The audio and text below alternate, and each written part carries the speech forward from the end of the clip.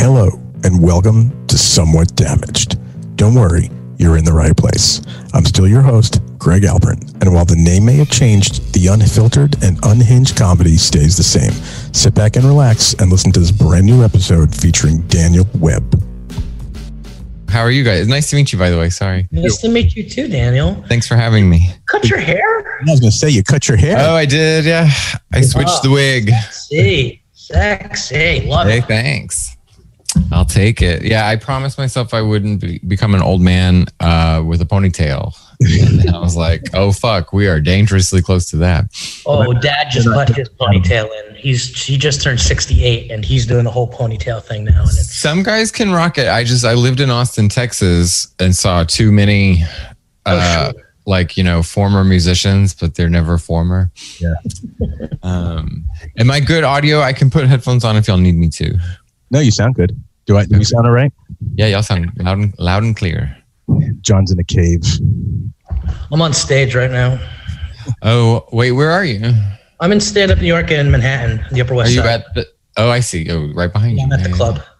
Cool. John's. Do you guys know each other? John's the booker and chief of staff for Stand Up New York. Cool. Call me anytime.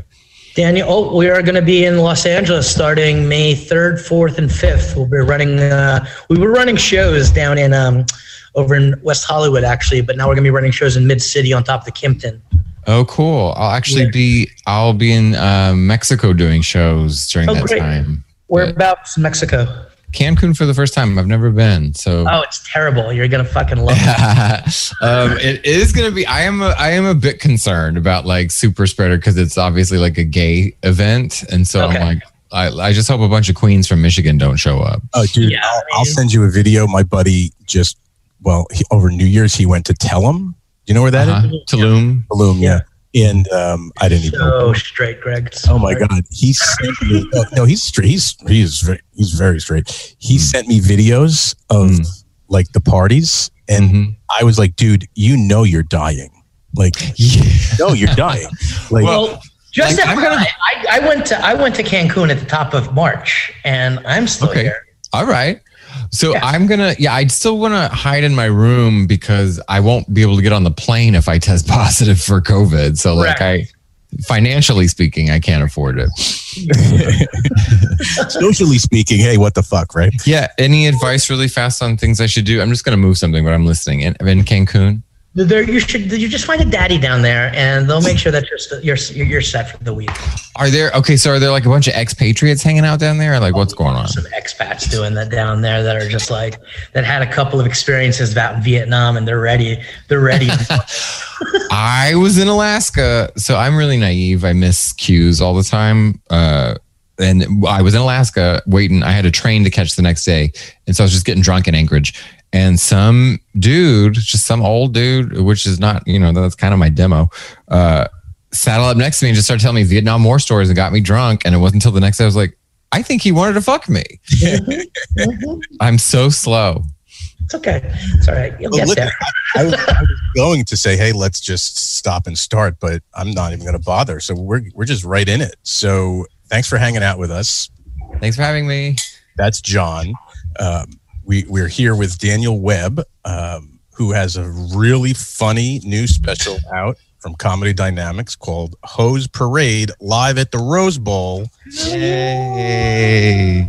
Filmed in the height of the quarantine last summer. How did that whole thing go? I mean, it looked visually that was stunning. It looked amazing. I think it does look great. Thank you for saying that. And I didn't have anything to do with the way it looked, but it does look like it. And sometimes I think it looks like when I'm playing the music, I'm like, it does look like an emotional car commercial. But it does. I'm very happy with the way it looks because I didn't know it's a parking lot. So what the hell is it going to be? But it was weird. It was like, it for sure was weird. It scared me because originally it was normal, right? It was pre-COVID was the deal. So we were supposed to do it at a theater in New York City in April, full of people and the usual. So like that was a dream come true. Everybody wants their first hour to be something like that. And then COVID happened. And then just about a month before we filmed, they're like, it's back on. I'm like, yes. And they're like, and everyone's in their cars. And they're like, fuck. So it was a total adjustment, but I took a bunch of risks and just kind of made it about the moment. You know what I mean? Because it was always going to look like we're in a pandemic. You know, the audience is in their cars in masks. You know, it would always forever look quarantined. Right.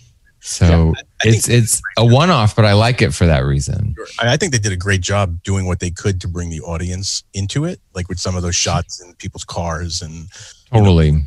If you haven't watched it yet, if you're listening, you haven't watched it yet, count the dogs.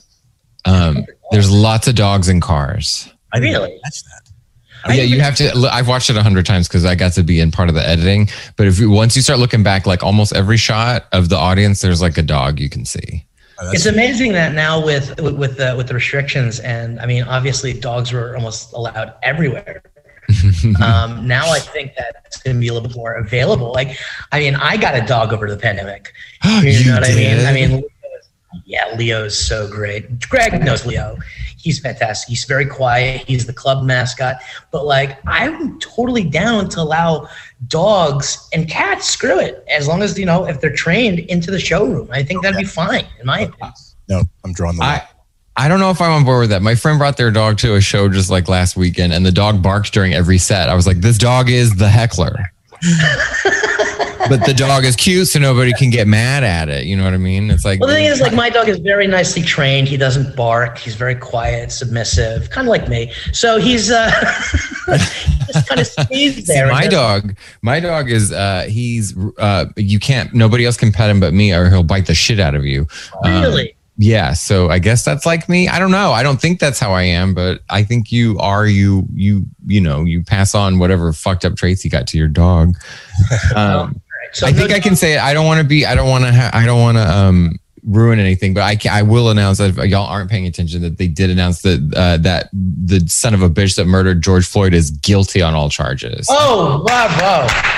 So that's exciting. Sorry, I was fucking with my iPad because I wanted to know, but yeah, they the crawl across says he's guilty on all charges. So that's yay. Great. You know, it's funny. I honestly, when they said they were going to announce it, you know, in like an hour, I was like, holy shit, that sounds like a clear guilty verdict. But then I'm old enough to remember the OJ verdict. Mm-hmm, me too. The same kind of thing happened. You know, you're like, oh, he's going to be guilty. And then they're like, what? Mm-hmm. Like, how is that fucking possible? Right. You know? But so that's good. That's so good. I know. I bet you Nancy Grace is pissed. Yeah. I mean, we just need justice for Breonna Taylor now. Just saying that. So I will say, and I'll just pivot it all back to me. But my special host parade live at the Rose Bowl, I squeeze in some song lyrics about Breonna's killers are still walking the streets, because out of all of the non-evergreen material I say in the special, I knew no matter when that was released that would still be true. Ugh. Isn't that just disappointing to kind of like have? I mean, it's fucked up, but like that was honestly the only guarantee of like risks. I was like, should I tell COVID jokes? Should I tell Trump? Should I say the word Trump? And I was like, I guarantee you, those sons of bitches that fired into her apartment are never going to be charged. I mean, let's talk about like just like kind of doing material. I mean, you had you were prepping yourself to do a 60-minute special in New York City, and a lot of the top half of the set is about the pandemic. How much more material is saved so you can do another special in, you know, the next coming months? So we edited down. Well, two things happened, because it was like, it felt very like inauthentic to just do a normal set, right? It didn't make any, it felt like I'd be ticking through lines as opposed to like having a conversation with people. It just didn't feel like it would work at the time. I don't know if you guys feel that with your material, but I feel better about it now. But then if everything felt outdated, just because the times were so crazy, and I was like, why would I be telling jokes about Wendy's drive-through? Like, who gives a fuck? It's, you know, my mom. And well, I mean, me too, forever, me too. But so what's edited down is the special's about 50-ish minutes. I performed about 50 minutes of stand-up, and then I performed about 20-something minutes of music. So even still, there's about 15-ish gone from that. So I was on the road with Margaret Cho up until March 14th of last year. That was like the dream gig of a lifetime, was getting to feature for her. Like it doesn't get any better than that. And so I was using 30 minutes. There's that chunk. And then I have just a bunch of other material that I was using, and none of it was used for the special. So I do, if anybody wants to call me and now that I play stadiums.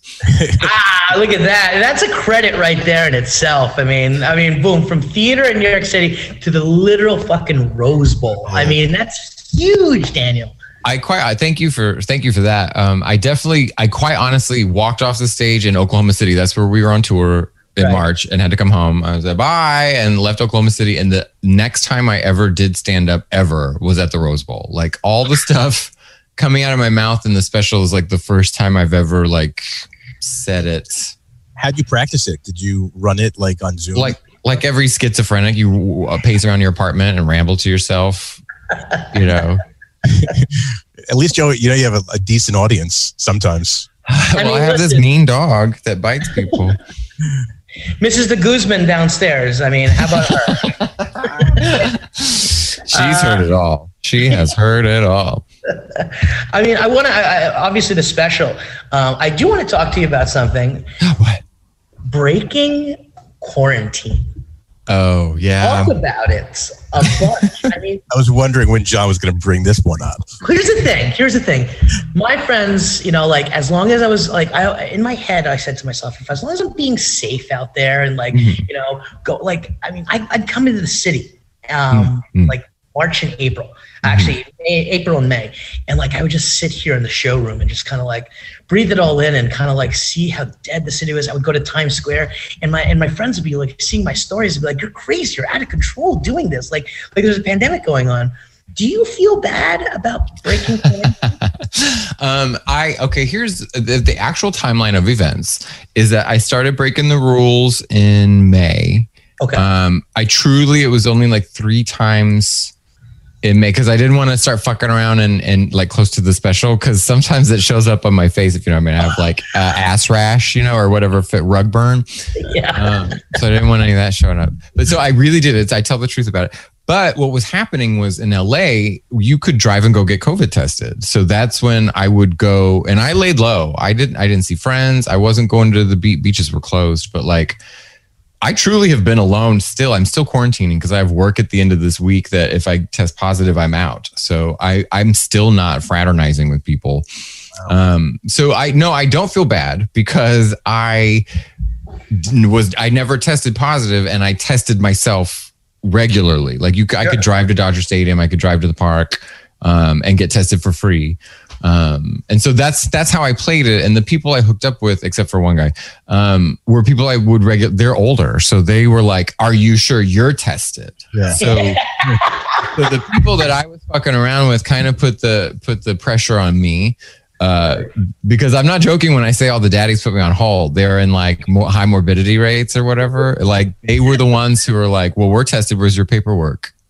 More than the clap or warts or whatever else you don't want to get by fucking around. Show up with your CVS receipt. Look, I got it. It's clear. Shockingly responsible.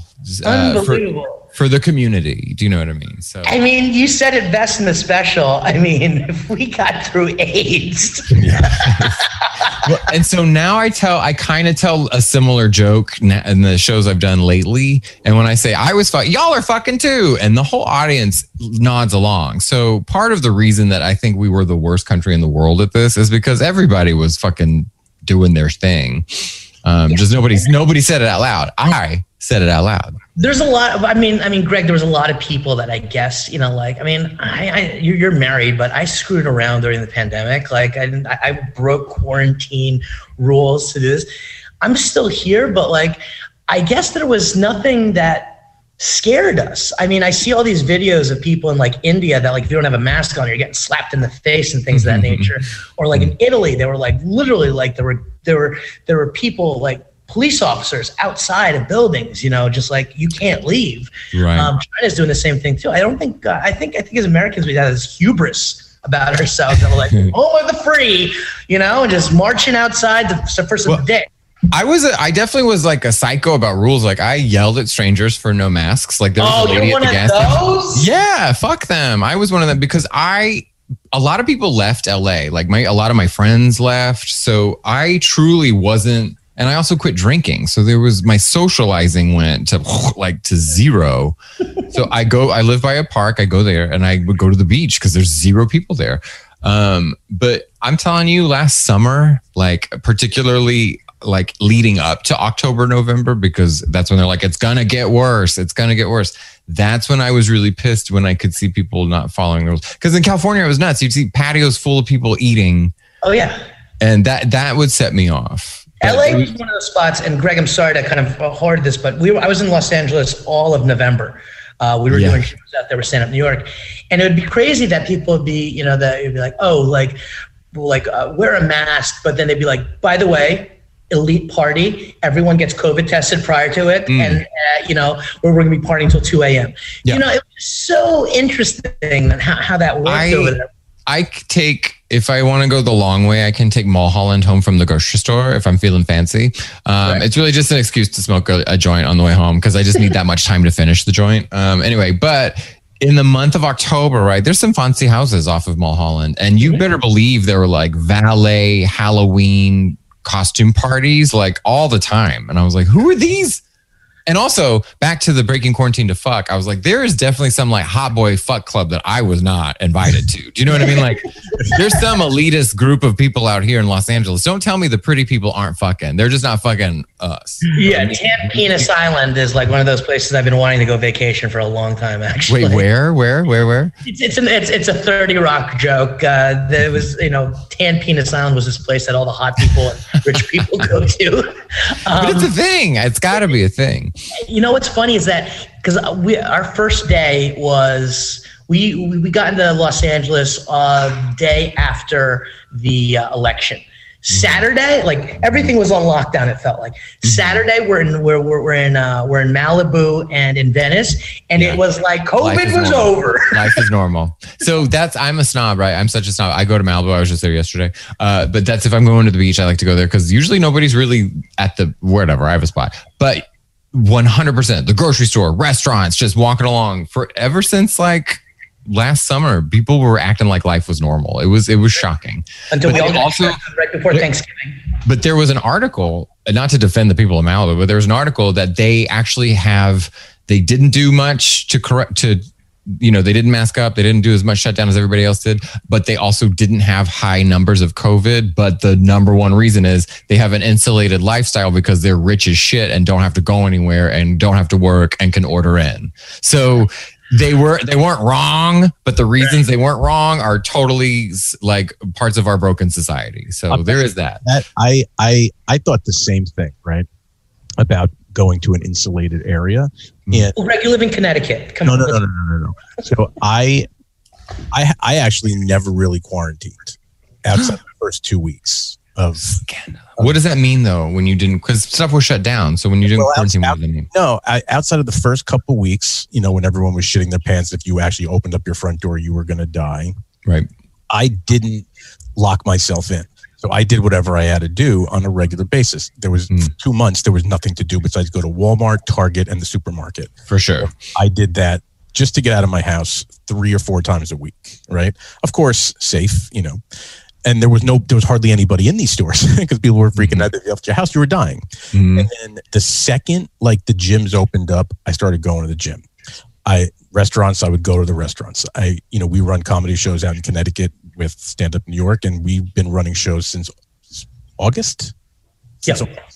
And I just kept myself safe and the best I could, never got sick. Then I go to fucking Florida to an old age community, right? Everyone is 65 years up and older, right? Uh-huh.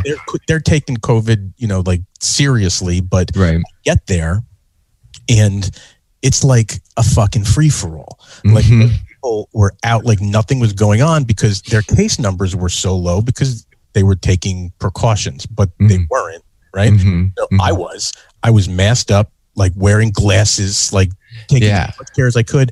I test negative the day I left Florida. I come home, next day I'm sick. Kaboom. The next day. It's those old fucking people. Right? And I'm like, those fucking swingers in retirement communities. They must have got too close to me at fucking Winn-Dixie.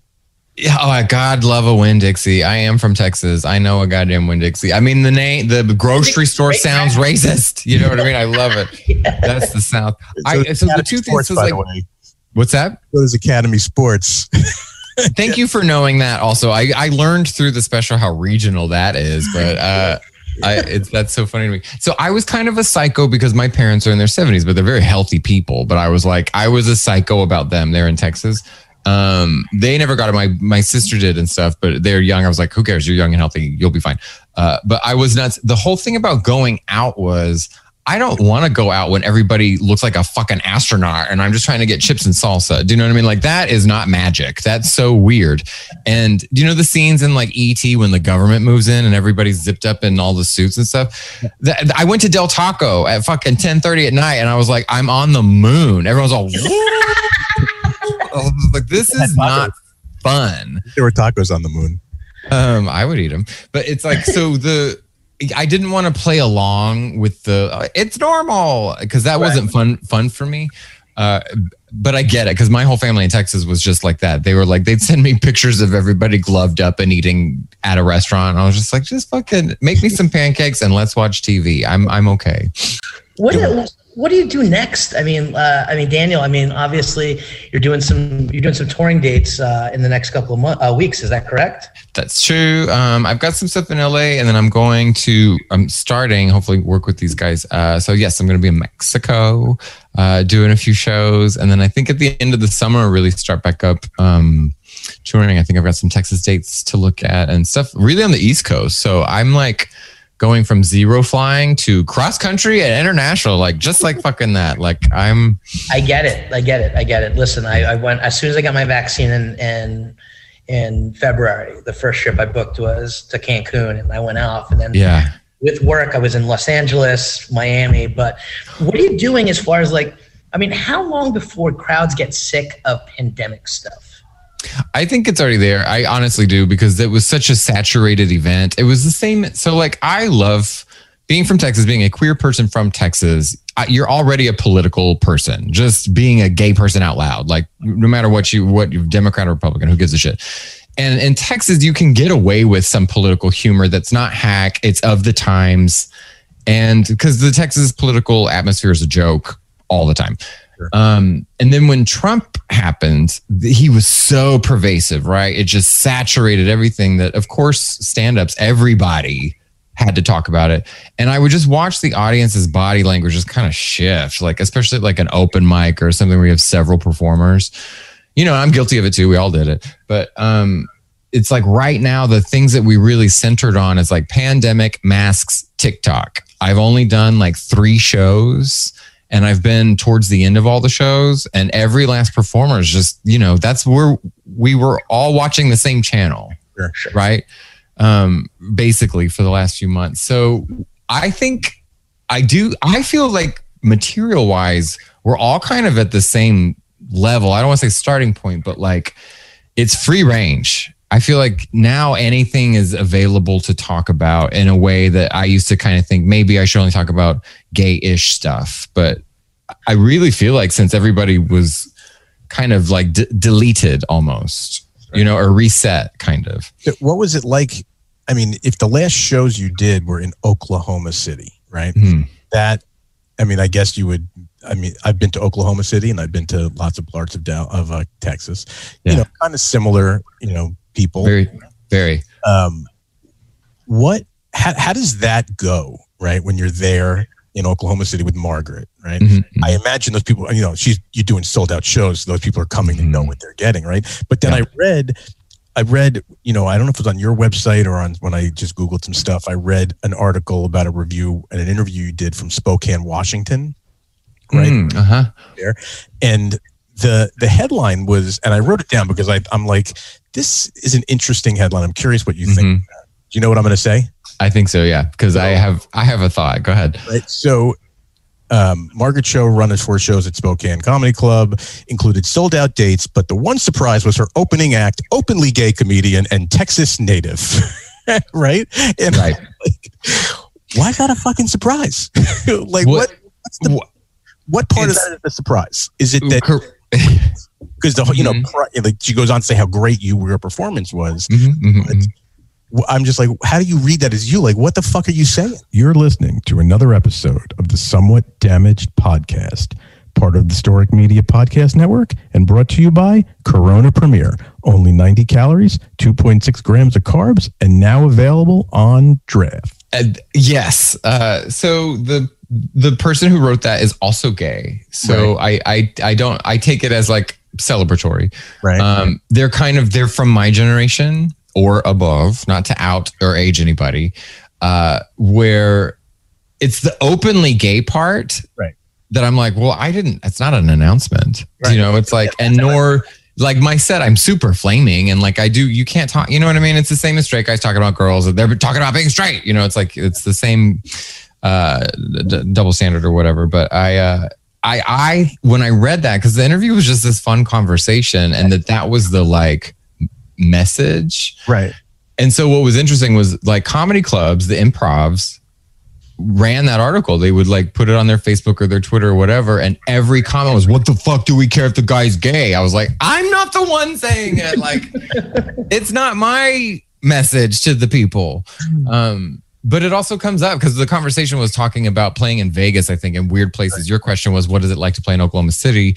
And I do feel like it's very bigoted still. Like, I do feel like audiences, straight guys, are afraid to look me in the eye or laugh because it might make them look gay kind of stuff. Right. So, like, I understand and I do support that kind of visibility. Sure. But however, wording it quite like that surprised me just because it sounded old fashioned, to be honest. It sounded like something from 1991. I really did. I read it like 5 times to see if I was not picking up on something or I wish that, like everybody, you don't want to be identified by that. Sure, exactly. It was the Fox Business News that was like running this article. Like, right. Oh yeah, that kind of makes sense. But right. The Spokane, times. Right. But the same thing here though in New York. It's like, and all across, it's like, give it up for this next very funny female comedian. It's like, right. What the hell does it matter if she's female? You know what I mean? This next guy is very funny. No shit, he's going to be funny. He's on a fucking show. Like we're just kind of saying the inevitable. And yeah, I mean, something like that. But does it get clicks? Absolutely, it does. I tell you this, and this is an old story, but and it kind of prepped me for these kind of experiences is because I did meet President Obama. It was over making a gay joke, and there was like 2 articles written about it, but then the internet copy and pasted the articles, right? So it was viral. This is years ago, but it was a viral thing. The reason I bring it up is because they copy pasted each article, which meant each website that used it had its own comment section, and the comment sections were vile, where people said horrible, mean things about me like having AIDS and giving it to Obama, and like, and it only begins there. Like people said horrendous things about me, and I kind of think it's funny. Like I don't welcome it. I do recognize that it's like the unhappiness of trolls and things like that. But does it get clicks? It gets clicks because it invites that kind of negativity, because that's the only place people really can vocalize it these days safely without being like shot, or I shouldn't say that, but without being like taken down for being the bigot that they are. Well, the biggest question out of all that though is how big is Obama? He is taller than me. I'm 6'3" right? So I'm a tall person. He is, as I recall, taller than me, and the man fucking glows. Like he's just like, he shines. And then the other thing, and sometimes this is a preoccupation of mine, but I love when a man has his shirt tucked in, belt or no belt, but it's just a flat line, like shirt into pant, Not everybody can do it. I can't, everybody's different, but for some reason I always noticed that. And I was like, trim waistline, shiny face, like, just simple. But the man does radiate. It's fascinating. His wife too, by the way. So I will say this. She wasn't there that day. And after the whole experience, right? He leaves and all the people leave and everybody's gone. Obama's gone and everybody's like just kind of starstruck for a second. Someone goes, man, that would have been so cool if Michelle was here. And we all went, yeah, damn. It like totally brought us back down. I want to talk about like you being in bands and stuff, right? Because that's what you did for like half your life, right? Forever. So, and that's why you were in Austin, I imagine, is very true. So what made you give that up and then go to, I mean, I read the pieces about it, but like, when does that time come? Just because the band ended, you're like, I'm not going to do this. I got to find kind of. Are either of you musicians? Do y'all play? I used to tour with the Warped Tour and a band on. What? Yeah. So like that's my dream. And that's kind of why I could translate into stand up because I just wanted to tour. Like I'm such a road dog. Like I don't care if it's ugly and you know your food's bad and I like that. I like all of it. I'm a big old road dog. But I can't. Greg, did you play? Do you play music? Yeah, I was in bands and I ran I actually started a music magazine and ran it for like 10 years. Oh, see, okay. So like it's heartbreaking to not play anymore, right? Like if you don't in the way you used to. And so, yeah, I was in my 20s. I moved to Austin. I played piano since I was 2. My Fender Rhodes is right over there, 1974. And I love her. And anyway, but yeah, so I was in all kinds of bands. They were whatever. They weren't the best, but neither was I. And then they all kind of died. One person quit. I quit one. And then I was in 3 at the same time. Right. One for 6 years, one for 3 years, one for like 2.5. And it all overlapped, which is fun. But basically, I don't know if y'all had a male midlife crisis yet, but I did. And it was at 29, 30 was yours? I don't know. Mine was at 35. And I'm okay. I thought that was later. Do you know what I mean? I was anticipating that to be later in my life. I was not prepared for it at like 29, 30. So it kind of coincided with a lot of that. But to have been working really hard on creative projects that didn't go anywhere and to be trying my own little dog and pony show, playing my piano music again, which is sad, let's be honest. I was so embarrassed to try to invite my friends. I was like, I can't make one more goddamn flyer. I cannot make, please come to my shitty music show and beg my fucking friends to be like, here he goes again. Like that was humiliating to me. And at the same time, I was kind of performing in some friends' shows, doing some kind of like comedy, not necessarily writing and not necessarily stand up. But one of my friends was like, "You're fun to watch on stage. You should do stand up." And so, just the two things happened at the same time. Where I was like, "I'm too humiliated to start another musical project, but I'm just humiliated enough that I'll start stand up in secret and not tell anybody." Right. So it happened at a good time because I was like, well. Both are devastating to my ego. So I may as well just try something new. Just different flyers. Well, because again, and I'm not kidding about the touring. Like I just love live performing. That's the whole thing. And music is one of the most special ways to be able to do that. But comedy, if you can really do it and like travel, I think that's it's amazing. Really I mean, the fact that it's like, you know, with a band, and Greg, you know this, you get it. I mean, I was a tour manager, but you play the same set, you know what I mean, over and over every single time, every single city that you're at, you know, because you only got 15, you only got 30 minutes, and you kind of play with that. But with a comedian, as being a comedian, Daniel, you can probably see that you can freestyle a little bit, you know what I mean? You can punch something, you know, that like if you're a certain area, you can talk about X, you can talk about Y, but then you can go back to California and do, you know, a set, you know, at West Side and do something completely different. I mean, that's got to feel freeing. A bit. I see it differently. I'm a huge nerd for the musicians that don't do the same set list. I mean, I totally get why. I saw the Smashing Pumpkins a bit in the 90s, like a few times, and it'd be like the same set list, but the last 45-minute jam was the variable, right? Dave, that was me and Dave Matthews. Oh, okay. So, okay. Let's talk about that just for 1 second. I'm so pissed that I'm not a bigger Dave Matthews fan, because I'm truly not. I like him. He's fine. But because he puts out so much live stuff, like all kinds of albums and stuff. Can I tell you, I saw Tim Reynolds live by himself. Have you seen him live? I've seen Tim by himself, yeah. I saw him Sacramento. Look, I got goosebumps. I was tripping my balls off and I was stone cold sober. His music is so cool. I love Tim Reynolds. Yeah, Tim is great. He's a great guitar player. He's now full-time. He's full-time on the Dave Matthews Band now. Yeah. Oh, I didn't. Okay, so I saw him in 2001 and he was just solo and it was weird, trippy. But that was the big thing. Like the Tim Reynolds and the Dave Matthews show, like live from like the Beacon or whatever it was. Yep. Yeah, but Tim Reynolds by himself is just astronomically. I was on fire. My mom was expecting a Dave Matthews concert, and I was like, I'm on acid. This is what acid is going to be like. I did see on November, I think 1st, it might be November 2nd, 1997. I saw the Rolling Stones, and their opening act was the Smashing Pumpkins, and their opening act was Dave Matthews Band. Yeah. Their opening act was Matchbox 20, which I'm very sorry about. But it's the weirdest lineup, and everybody was great. You couldn't understand a word Dave Matthews said while he was like bantering. Funny, my mom, Dave Matthews came on the radio, and she goes, and my mom is 78 years old. And my brother's like the world's biggest Dave Matthews fan, and she's like, I don't understand why Dave Matthews is in all these Adam Sandler movies. And I'm like, what?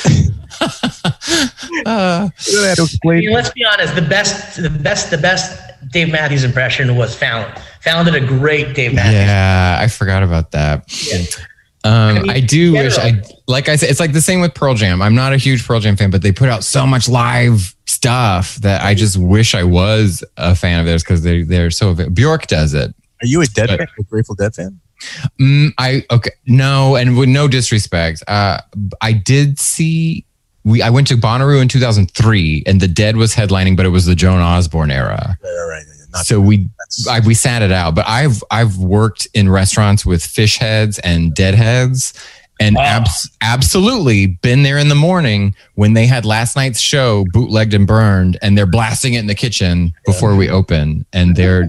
Because I love their way of doing set lists where no show's the same and all that kind of stuff. Sure, I mean the Fish guys every New Year's Eve they played the Garden, and like it was a different set every night, and it was like out of control. I love shit like that. That's why Tori Amos fans are so psychotic, is because she'll do the same thing. She'll give you a 2.5 hour show and she'll maybe play the same 3 songs, and then everything else is different. So that's why her people are followers. I don't know. In my older age, I was really getting into. I went to a Coldplay concert, and I thought it was like the best thing ever because like your little wrist all light up and everything. I was like, this is really cool.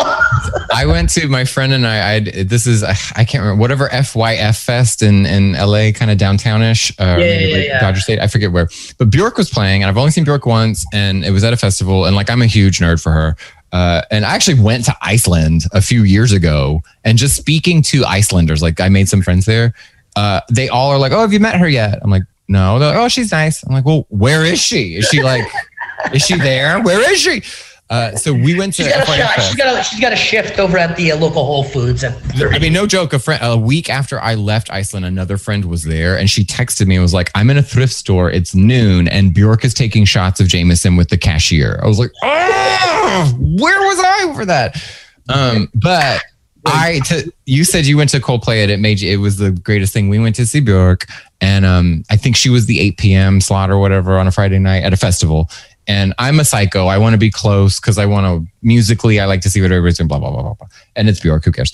And so there's nobody there, right? It's like 7:30. Nobody's at the actual spot of the show, and I'm like, And meanwhile, my friend, my old bandmate, is like, I am hungry. Let's get a beer and we'll figure it out. I'm like, we got to get close. This is our chance. And she goes, no, Bjork is old. We're old. Nobody wants to see her anymore. And she was right. We walked up to like 6th row, basically at about 7:50. And right at 8 o'clock, here comes Bjork.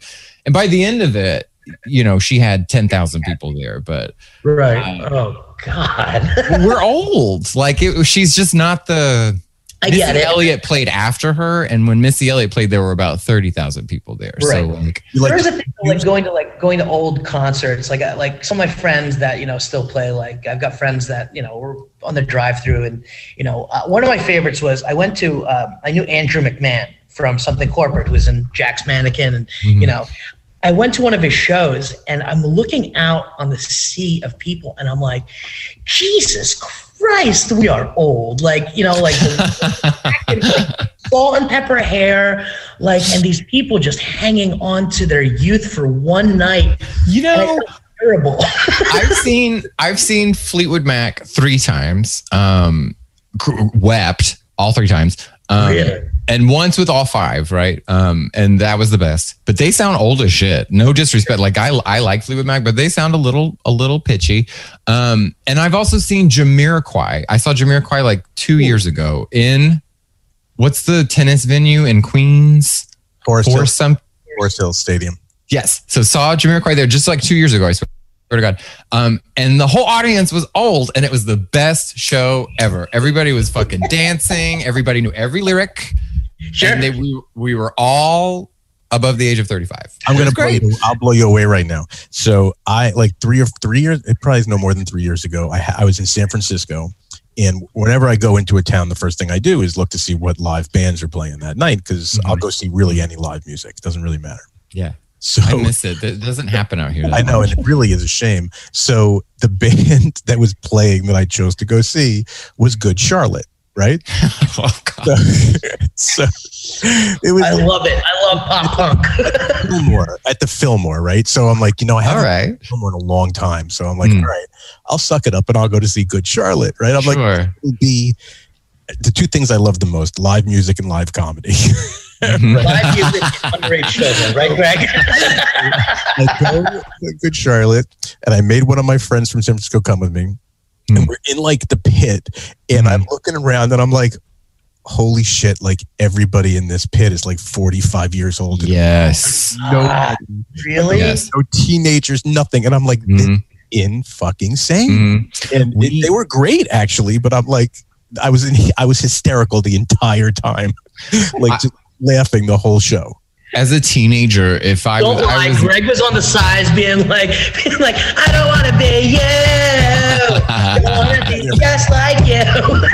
I am not going to front that I didn't. Of course I did, but it was so funny. I'm like, this is like when all these throwback bands go out on tour, it's like, especially like New Kids on the Block and Backstreet Boys and NSYNC, but those 2 that they tour together, and you watch those videos that are on like HBO of their like NKOTB and Backstreet Boys show, and you look in the audience and it's like, they're all fucking grandmas. Yeah. 50-year-old women throwing their panties on stage. It's crazy. There's Vegas is such a strange place for all kinds of reasons, but it's funny that I'm obsessed with the residency things there, like the Celine, the Brit, like that's just such a fascinating, because I'm a big Joan Rivers fan. She has her second book, Still Talking, talks a lot about her Vegas work and stuff like that. I think it's a better read than her first book, just if you're like into comedy. Why am I even talking about that? The residency and the performance. What were you just talking about? I want to get back to it really fast. Vegas residency, the people. Oh, Cher had a residency there, and someone's like, Cher, how do you like performing in Vegas? And she goes, the audiences are really old. And like, Cher's really old. And for her to be like, they are old. So what do you think it means for Cher to be like tits out, ass out at whatever, 60, and these people are on fucking respirators at 90? Like, that's your... Cher can't be 60. That's the dream, baby. She's younger than you think. I swear. I promise. Because I always think she's like way older, but she's not. Was the first concert I ever went to. Yes. With my parents in like the late 70s. Yes. Now, some of their stuff, there's a song with Sonny and Cher called, I think it's called Please Baby Don't Go, or maybe it's called just Baby Don't Go. Beautiful song. Fucking great song.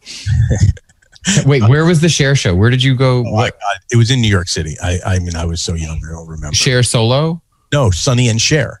Wild. Sonny and Cher when they had the I had a speech teacher at high school, and his first concert was also his first date when he was in the 6th grade, and his parents drove him and his little girlfriend at the time on Valentine's Day to see the Carpenters. No. Can you believe that? First concert, first date, Valentine's Day to see the Carpenters. I was like, I would have blown my brains out right there. That sounds great. That's great life. At its finest right over there. Great life. Did you find love? No, but I had that. It's Dude, so good. I followed my Sonny and Cher show up with Slayer in 1984. I will say this. I saw Tori Amos on Halloween in Houston, and she opened with Raining Blood by Slayer. And I was like, I'm the only person who knows what song this is. I swear to fucking God. None of you know what song this is. Where was it? Toyota Center over in... No, it was the Ariel Theater. That's funny. We've got to track that down. That sounds pretty awesome. So she actually was really spooky and good. She also did at a different show. I've seen her a bunch, but she also did Black Sabbath's Sweet Leaf. And I was like, nobody knows what she's playing. Like, gong, gong, ga-na-na. I was like, nobody knows what's happening. So, Daniel, we usually close these podcasts with the best thing that you ate this week. Oh, fuck. Oh, my God. I got to tell Greg, before, like, I thought this interview was at 4, so I'm rushing over here.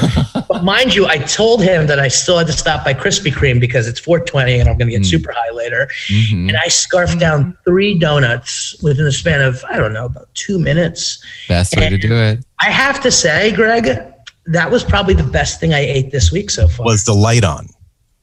The what? Light on. When that's the thing. When the Krispy Kreme light's on in the donut shop, that means the donuts are hot. Really? What? Yeah. What is this fucking hack? You don't know that? No, I didn't know this. Yeah. There's animal style donuts. You know what? The donuts were better than the meal that I had. We went out with my buddy Daniel. Wait, I'm sorry, really fast. What flavor donuts? Just glazed? Okay, so I did a Bavarian cream filled one. Okay. I did the blueberry glazed, and then I got another one which is like kind of like their Boston cream. Mm-hmm. Scarfed that down with a wonderful iced coffee, black, because I have no heart. We should hang out. That's me too. So that was the best thing. And that beats the dinner that I had at the Palm, actually. Because the Palm, I had the Palm with some friends. We had like all these, we had like this boat of sushi, which is great. It's extravagant, but like, I think a lot of it was just show. Like if somebody has a tomahawk, I'm not a big fan of a tomahawk steak. I just think that's all for show. But best thing had to be Krispy Kremes made by minimum wage. That was my best thing. Donuts are miracles. Donuts are miracles. Ooh, they should be celebrated. I'm very fortunate. I've had a good food week, so that's going to be really hard to nail down. I'll only preface it with my friend Maggie May dropped off a belated birthday bag full of candy and chocolate, all kinds of good stuff. And like, I have a showcase I'm supposed to tape later this week. I'm like, you bitch, you dropped off fucking cupcakes. And like cookie dough. So it's like, they're not even baked yet. So I have the option of like eating just the fucking dough, right? I know it was like, but so this, like I say, it's been a good food week. I'm going to go with an emotional answer because I actually went to my first restaurant since last year. And I did that. What the fuck is today? I did that yesterday. I did it yesterday. I went to Malibu because I'm a snob. I was going to go swim and stuff, but there were too many people. You know, bro? No, I can't afford that shit. I'm not going to go there till they get it for me. I went to, it's this little stupid restaurant. It's called The Real Inn. But the last time I was there, I sat right next to Kevin Bacon. He was not there this time. But y'all, I just had some like blackened mahi-mahi with some French fries and some coleslaw. Nice. And ate that ketchup and like, you know, had some like spicy ketchup with and did it with a fork and stuff. And then, went home. I also had a black iced coffee because that's how I roll. Hell yeah. But I will say just some shitty old little weird seaside fish meal was really good, despite the fact that I've been eating weed chocolates all morning. I was in Florida last week, so I think that's enough to say that there's nothing good I ate down there. Shoney. So I think I'm going to have to go with a codfish sandwich I had at a country club an hour outside in Orlando, which was actually really good. Also had coleslaw on it. I love some slaw. Don't you hate how good country club food is? Oh my God! It's taste. The racism is what makes it. And Well, take it back. I had a lobster bisque, which makes no sense because it was like 85 degrees outside. And I saw this gigantic bowl of lobster bisque show up at someone's table, and I'm like, I gotta have that. Like, I just need to have that. So I ordered the lobster bisque, and it was outstanding. Actually, it was one of the only lobster bisques I can remember having that actually had big chunks of lobster in it. Lobster. And I'm like, it was. Can't go wrong with that. Daniel, when I'm in LA, I gotta take. I'll take you to we'll go to some good places. I'm there. Oh, yeah. I got a lot of foodie places too. I hate the word foodie, but I'm a pig, so I like to eat. One of the places Greg's been telling me is Culver. Was it Culver City? Wait, Greg? Black Market in on Ventura. Yeah, Ventura. Yeah, Studio City Black Market liquor bar. Ooh, Oh, wait, I know where that is. I buy my drugs up in Studio City. Yeah, Wait, do we have the same Coke guy, Daniel? No, but these moon candies are always 2 for $1 at this spot, and they're so good. Oh, I know the place. I wasn't talking about cocaine. I mean, No, you do not want me on blow. I swear to God, I'm too chatty sober. You do not want me on that. I'm a mess. Yeah. And I always drop the bag every single time. I'm like, it's my turn, and then I drop it on the floor. Everybody goes, oh.